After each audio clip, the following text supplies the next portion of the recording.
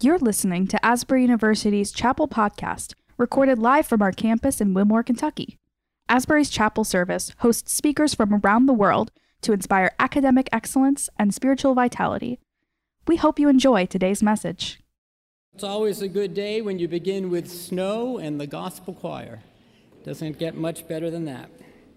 And I'll be disappointed if I don't see a few snow angels out there, so don't disappoint. These are the words that the Lord has laid on my heart. Lord, receive them. I would like to ask you today, how many followers do you have? How many people do you follow? How many likes do you have from a recent post? How many comments are on your page? Where do you spend most of your social media time? Facebook, Insta, TikTok? Not quite sure what it is. Social media is an amazing connector of people, organizations, and ideas. It allows us to celebrate our accomplishments, keep in touch with friends and families, discover new interests, and define what is socially current and relevant. I know you are also aware of the downside of Facebook and other social media platforms, the proclivity to compare, the doubt regarding what is real and what is staged, the search for the evidence of filters and Photoshop edits, the numbness of scrolling over image after image after image, and the ever-present question of adequacy and unsettledness. In every age, society seeks to define how are we to be, who are we to be, how should we look, how should we act, how should we talk.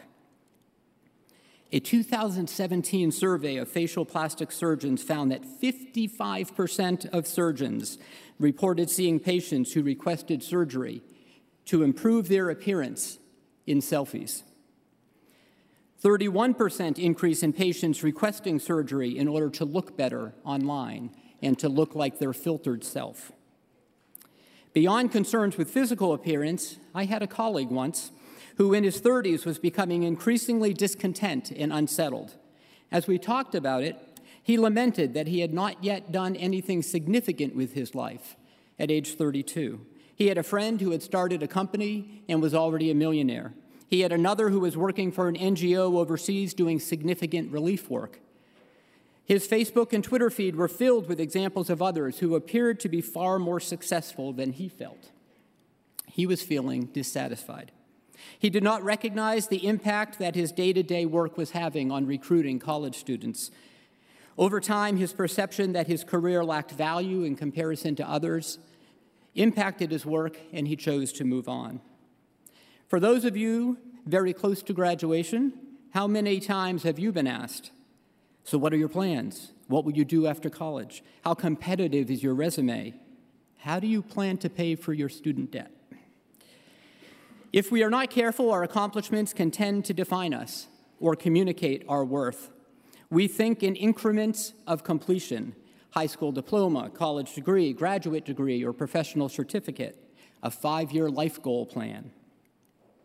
These end goals, the fulfillment of a dream, the label, the bragging rights, the perfect reason for another Instapost, can become a driving force, a focal point, the source of being regarded as valuable and worthy. For too much of my young adult life, I lived anticipating that next big thing. Something out in the future, the next soccer game, the weekend or spring break trip with friends, upcoming marriage, buying a car, first home, first child, presenting my research at a conference, that next upcoming milestone. I would make it through the mundane day-to-day with anticipation of what was to come down the road. Yet in those days when I felt that I had finally arrived, the next day would come, and I would live once again in anticipation of what is and what might come. That next big thing. From picture-perfect events to laudable achievements, we can start to define the value of our lives by how much we like our own image, how good we feel about what we have to post, how full our resume is becoming. Many often define their value by how our lives compare with the contrived version of others that we see online. Yet even among those who would appear and are quite successful, many are suffering from a condition labeled imposter syndrome. The Harvard Business Review defines imposter syndrome as a collection of feelings of inadequacy that persist despite evident success. Imposters suffer from chronic self-doubt and a sense of intellectual fraudulence that override any feeling of success or external proof of their competence. I was at a conference recently with over 300 marketing experts and higher ed leaders, and the presenter asked us to stand if any one of the following phrases applied to us.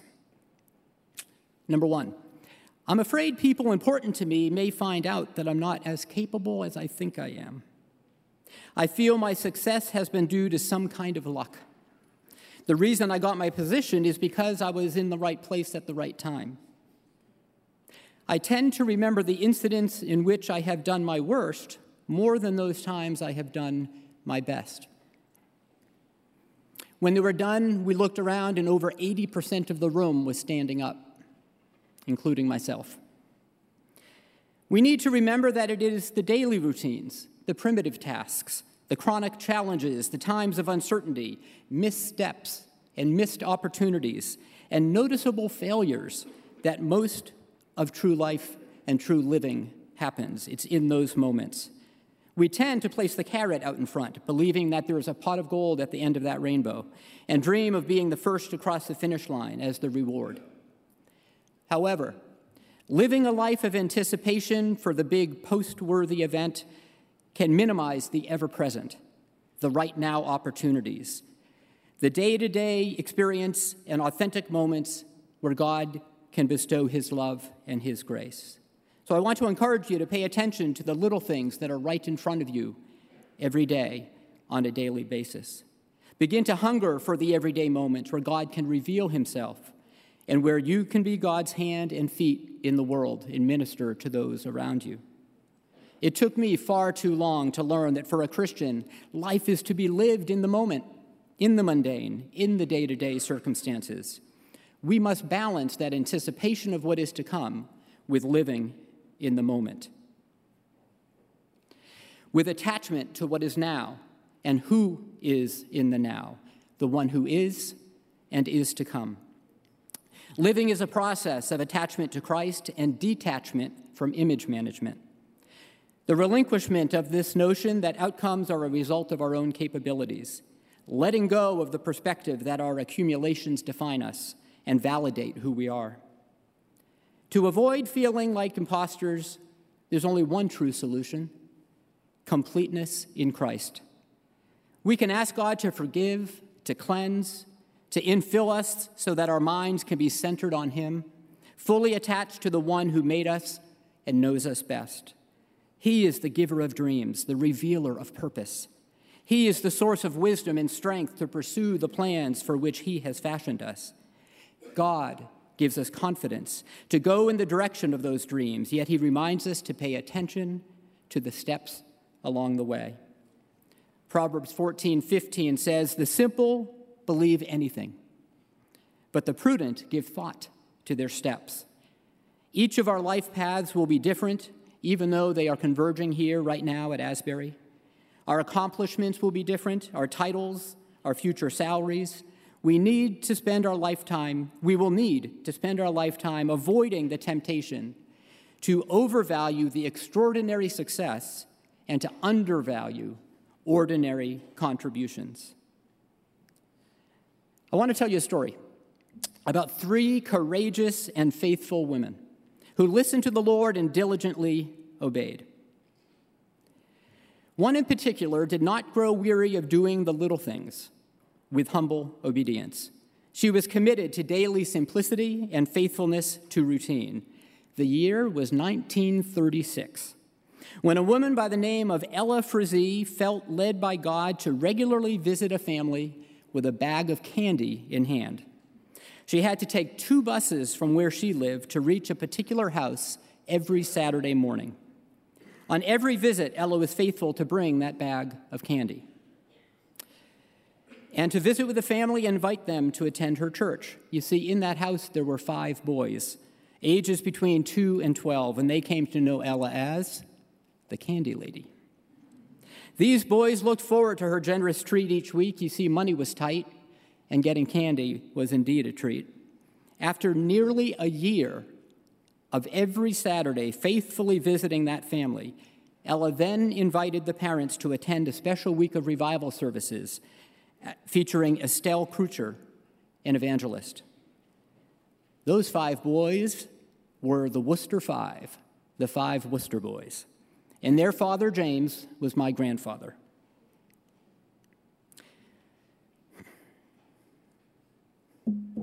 Because they felt embarrassed to say no to this special invitation to the revival service, after a year of her kindness, my grandparents accepted the invitation to attend one of the weeknight meetings. My grandfather said, "What can happen if I go on a weeknight?"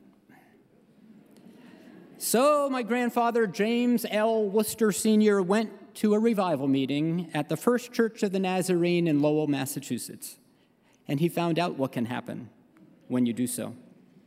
The Holy Spirit spoke to my grandfather, and he gave his heart to Jesus. He had been a chain smoker for 38 years, and God delivered him from that habit. This was not his salvation, he would explain. He only claimed that his desire to give up those coffin nails, the cigarettes, was a result of his newfound relationship with his Lord and Savior, Jesus Christ. In the late 1930s, the Reverend Martha Curry was serving as the pastor of the Lowell Church of the Nazarene, and she continued to minister to the Wooster family over their years and their newfound need for discipleship. Before going to heaven, my grandfather often said, "I am eternally grateful to Ella, Estelle, and Martha for their faithfulness." Being gloriously saved and also having been delivered from several bad habits, my grandfather wanted everyone else to know the same freedoms that he was enjoying. He reflected on the simple faithfulness of the life of the Candy Lady and how it impacted his life and the life of his family, and he chose to pattern his life after her witness. My grandfather constantly bought his meat from a local pig farmer. Over time, he led that pig farmer to the Lord, and at the time, the Nazarene Church was down by the Merrimack River in a very small building with very little room to grow. And when the farmer passed away, the church was surprised to discover that he had given all of his acreage to the church. And the Lowell Church of the Nazarene is one of the largest churches in New England now, with a thriving ministry. A simple choice to befriend a farmer for the purpose of sharing Jesus' love led to the local church's ability to fulfill their dream of ministry. Another time, as a young boy, I witnessed an example of my grandfather's purposefulness. We pulled into a gas station, and at that time, the attendant came and filled the tank for you. And when the attendant came to the door and put the window down to pay, my grandfather said, "I won't be able to come to your station anymore." And the attendant was shocked. He said, "James, you've been coming regularly. What did we do wrong?" And he said, "Oh, you did nothing wrong, but you're a Christ follower now. It's time for me to go to another gas station and befriend someone else." I will never forget my grandfather's response. Although the attendant was saddened to lose the business and would miss the weekly interactions with my grandfather, he understood that my grandfather was simply being obedient to share the love of Jesus with those who had not yet met him. That was the environment that my father, Tyler Shaw Wooster, grew up in. He was 5 years old when the Candy Lady came to his house. Because of her influence to the family, my father grew up regularly attending church, attending a Christian college, received a call to the ministry, and served as a bivocational pastor and a 5th grade math and science teacher. As some of you know, my dad passed away this past September from complications related to Alzheimer's. He was 88 years old. While cleaning out his things, we came across one of his written memories of his own life, and here are a few portions of his words. My dad speaking. "Sunday afternoons after church were great. Ma would gather us around and read stories from Holbert's Stories from the Bible, a children's picture book. They were written for children, and Ma was a really good reader. She had taught school in her younger single days and knew how to bring those characters to life. Our whole family attended Sunday school and church. It was there that I learned many Bible verses, stories, numerous choruses, and the old hymns of the church. I love the mixture of choruses and hymns so worshipfully and energetically sung. I always had a liking for singing and for music in general. Music is God's gift to humanity to open the heart to true worship. When I finally let go and let God have control of my life, It was at the age of 17. One of the side benefits was that God put a song in my heart for the Lord, and I often break out in song while doing life's ordinary tasks. I would always hear my dad singing around the house. I worked in the old Lowell mills as a machinist. It was while at work in this old, oily machine shop on a Tuesday, February 1949, that God really got hold of my heart. An overwhelming sense of his presence assuring me that he loved me and that I could love him. It flowed over me and was as real as anything I had ever experienced at any time and under any circumstance. My heart responded positively, and God forgave me and made me a new person in him. I always knew that God loved others, but deep down inside, I still did not have assurance that God loved me. Despite many attempts up to this point to try and live for Jesus, the devil seemed to win out. God sees your sin and wicked ways and doesn't love you because of it, is what I heard the devil saying. I watched others share in God's love, but was blinded by this hopeless feeling. But on that day, in that oily machine shop, what joy, what peace, what love, what blessing, and what fellowship I was experiencing as I accepted God's love. It was hard to explain then, and still is a wonderful mystery today. At the time of this writing, he says, some 54 or more years later, I still revel in the love of God, walk with a spring in my step, a song in my heart, and a praise on my lips. No matter what, I'm going to keep on singing as long as God gives me breath to do so. When I can't even mouth the words, I will still be singing in my soul. That was the testimony of my father's conversion and his sanctification. And I can tell you that even when Alzheimer's robbed him of cognizant thought and the ability to communicate, all we had to do was begin to sing one of his favorite hymns, and he would join us within just a few words and sing every word loud and clear. He loved his Lord right up till the end. So I am privileged to carry on the legacy of my grandfather and my father, a legacy that began in 1936 when the simple, consistent act of obedience by the candy lady, Ella Frazee, the sacrificial efforts of traveling evangelist Estelle Krucher, and the consistent wisdom and investment of Reverend Pastor Martha Curry. Their simple acts of kindness and obedience changed the trajectory of a family and impacted the world and 5 generations. So how then shall we live? We shall live as Jesus commanded, to love the Lord your God with all your heart, with all your soul, with all your strength, and with all your mind, and love your neighbor as yourself. This living requires attachment and detachment, a willingness to keep company with Jesus, going through life with ears open to hearing that still small voice of the Lord, fully tuned in and latched on into his direction. Mark 8:34 through 35 reads, Jesus said, anyone who intends to come with me has to let me lead. You are not in the driver's seat, I am. Don't run from suffering, embrace it. Follow me and I'll show you how. Self-help is no help at all. Self-sacrifice is the way, my way, to saving yourself, your true self. He will teach us to go through life with eyes open to seeing the needs of those around us and press upon us ways to meet that need. We detach from our own opinions and judgments to fully lean on God, on his perspective and his direction. For me, this is the essence of holiness, holiness unto the Lord, the essence of Wesleyan holiness theology. Dr. Ken Collins, professor of historical theology right across the street at Asbury Theological Seminary, he sums up Wesleyan theology in 2 words. So all those exams and all that studying, 2 words. Holiness and grace. Not holiness or grace, but together in balance. Wesley's theology is conjunctive, meaning both and, not either or. So let's look at holiness and then we'll look at grace.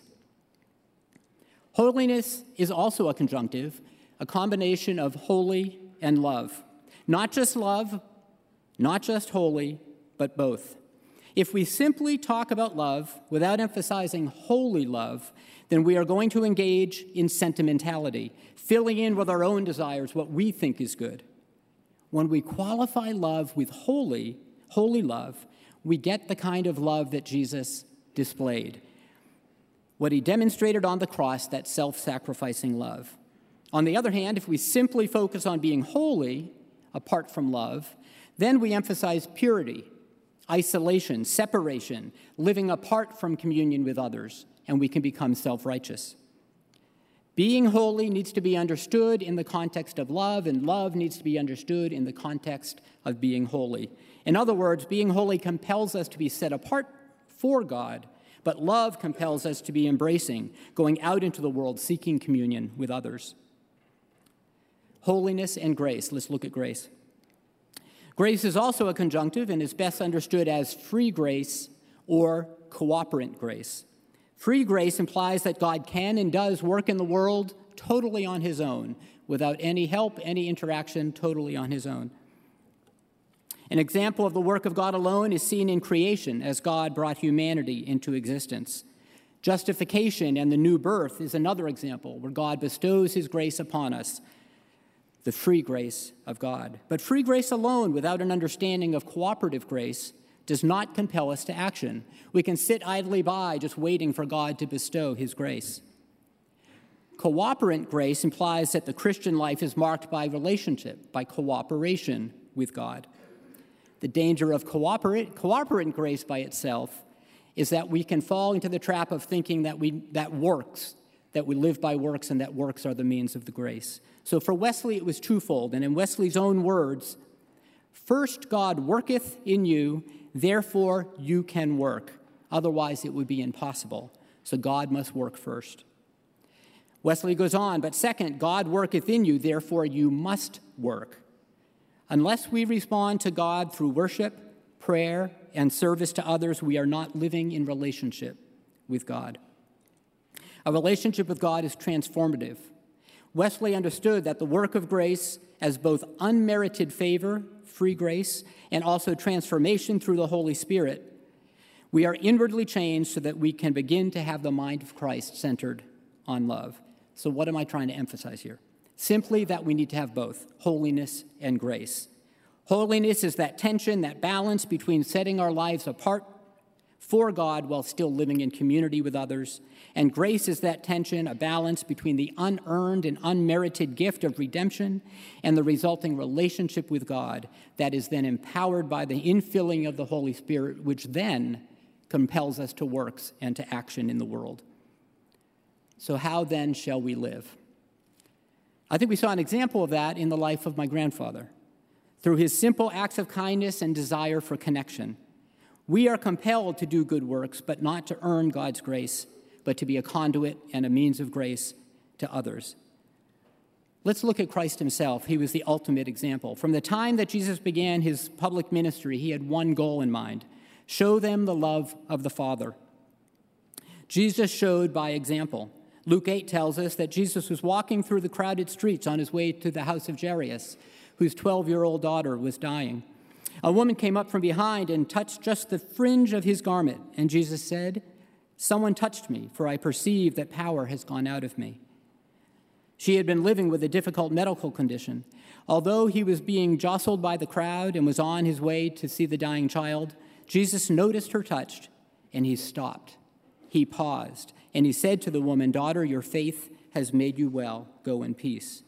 According to Luke 19, when Jesus was passing through Jericho on his way to Jerusalem, he noticed Zacchaeus up in the tree, and he stopped. Luke, Matthew, and Mark each record the time when Jesus rebuked the disciples for not letting the little children come unto him.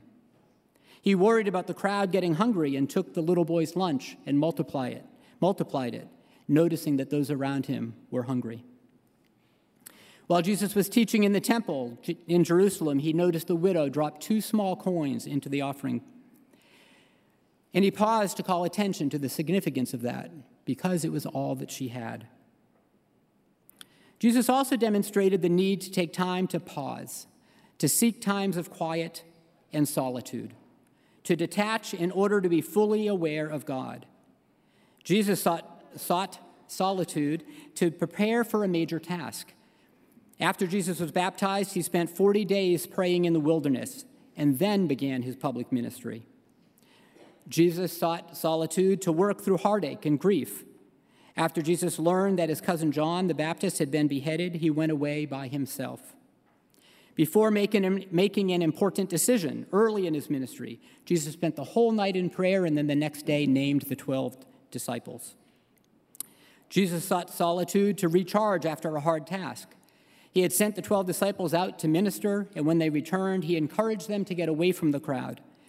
And they went away by themselves in a boat to a solitary place, as recorded in Mark.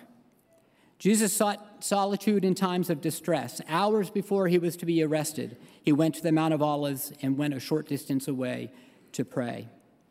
Intriguingly, current research into optimizing creativity and enhancing creative thought suggests that solitude and times of quietness are the most effective. Esther Bullholtz, a psychiatrist and the author of The Call of Solitude, she concluded in her research that solitude is an important and normal part of human existence, and it is essential for our best creative work. Neil McClatchy published his findings in the journal Applied Cognitive Psychology. In their study, they set out to critically examine the claim that background music enhances creativity. Their results state, we found strong evidence of impaired performance when playing background music in comparison to quiet background conditions. Scripture also reminds us of the mindfulness of the moments to pursue our call. Matthew 6:34, therefore do not be anxious about tomorrow, for tomorrow will be anxious for itself. Sufficient for the day as its own trouble. Hebrews 13:5, keep your life free from love of money and be content with what you have, for he has said, I will never leave you nor forsake you. Ephesians 5:15, look carefully then how you walk, not as unwise but as wise, making the best use of time because the days are evil. 1 Chronicles 16, seek the Lord and his strength, seek his presence continually. So Jesus did three things. He listened and observed. He took time to be quiet and to pray, and he responded to the needs of those around him. One last example, when we look back on the life of someone who did indeed accomplish great things in their life, we find this prayer recorded in Psalms 27. I have asked one thing from the Lord. It is all I seek, to live in the house of the Lord for all the days of my life, seeing the Lord's beauty and constantly adoring his temple. Who prayed this prayer? King David. King David accomplished big things in his lifetime. He slew a giant, conquered nations, ruled a dynasty. I'm sure his success far surpassed his dreams when he was a shepherd boy. Yet, when all was said and done, his burning desire was to enjoy the presence of his Lord. So in closing, listen to portions of the Psalm of David. And may this be your prayer. God, investigate my life. Get all the facts firsthand. I'm an open book to you. Even from a distance, you know what I'm thinking. You know when I leave and when I get back. I'm never out of your sight. You know everything I'm going to say before I start the first sentence. I look behind me and you're there, then up ahead and you're there too. Your reassuring presence coming and going. This is too much, too wonderful. I can't take it all in. Oh, let me rise in the morning and live always with you. Investigate my life, O Lord. Find out everything about me. Cross-examine me and test me. Get a clear picture of what I'm about. See for yourself whether I've done anything wrong, then guide me on the road to eternal life, one day at a time, one moment at a time, with eyes wide open to the hurting around us and the needs around us.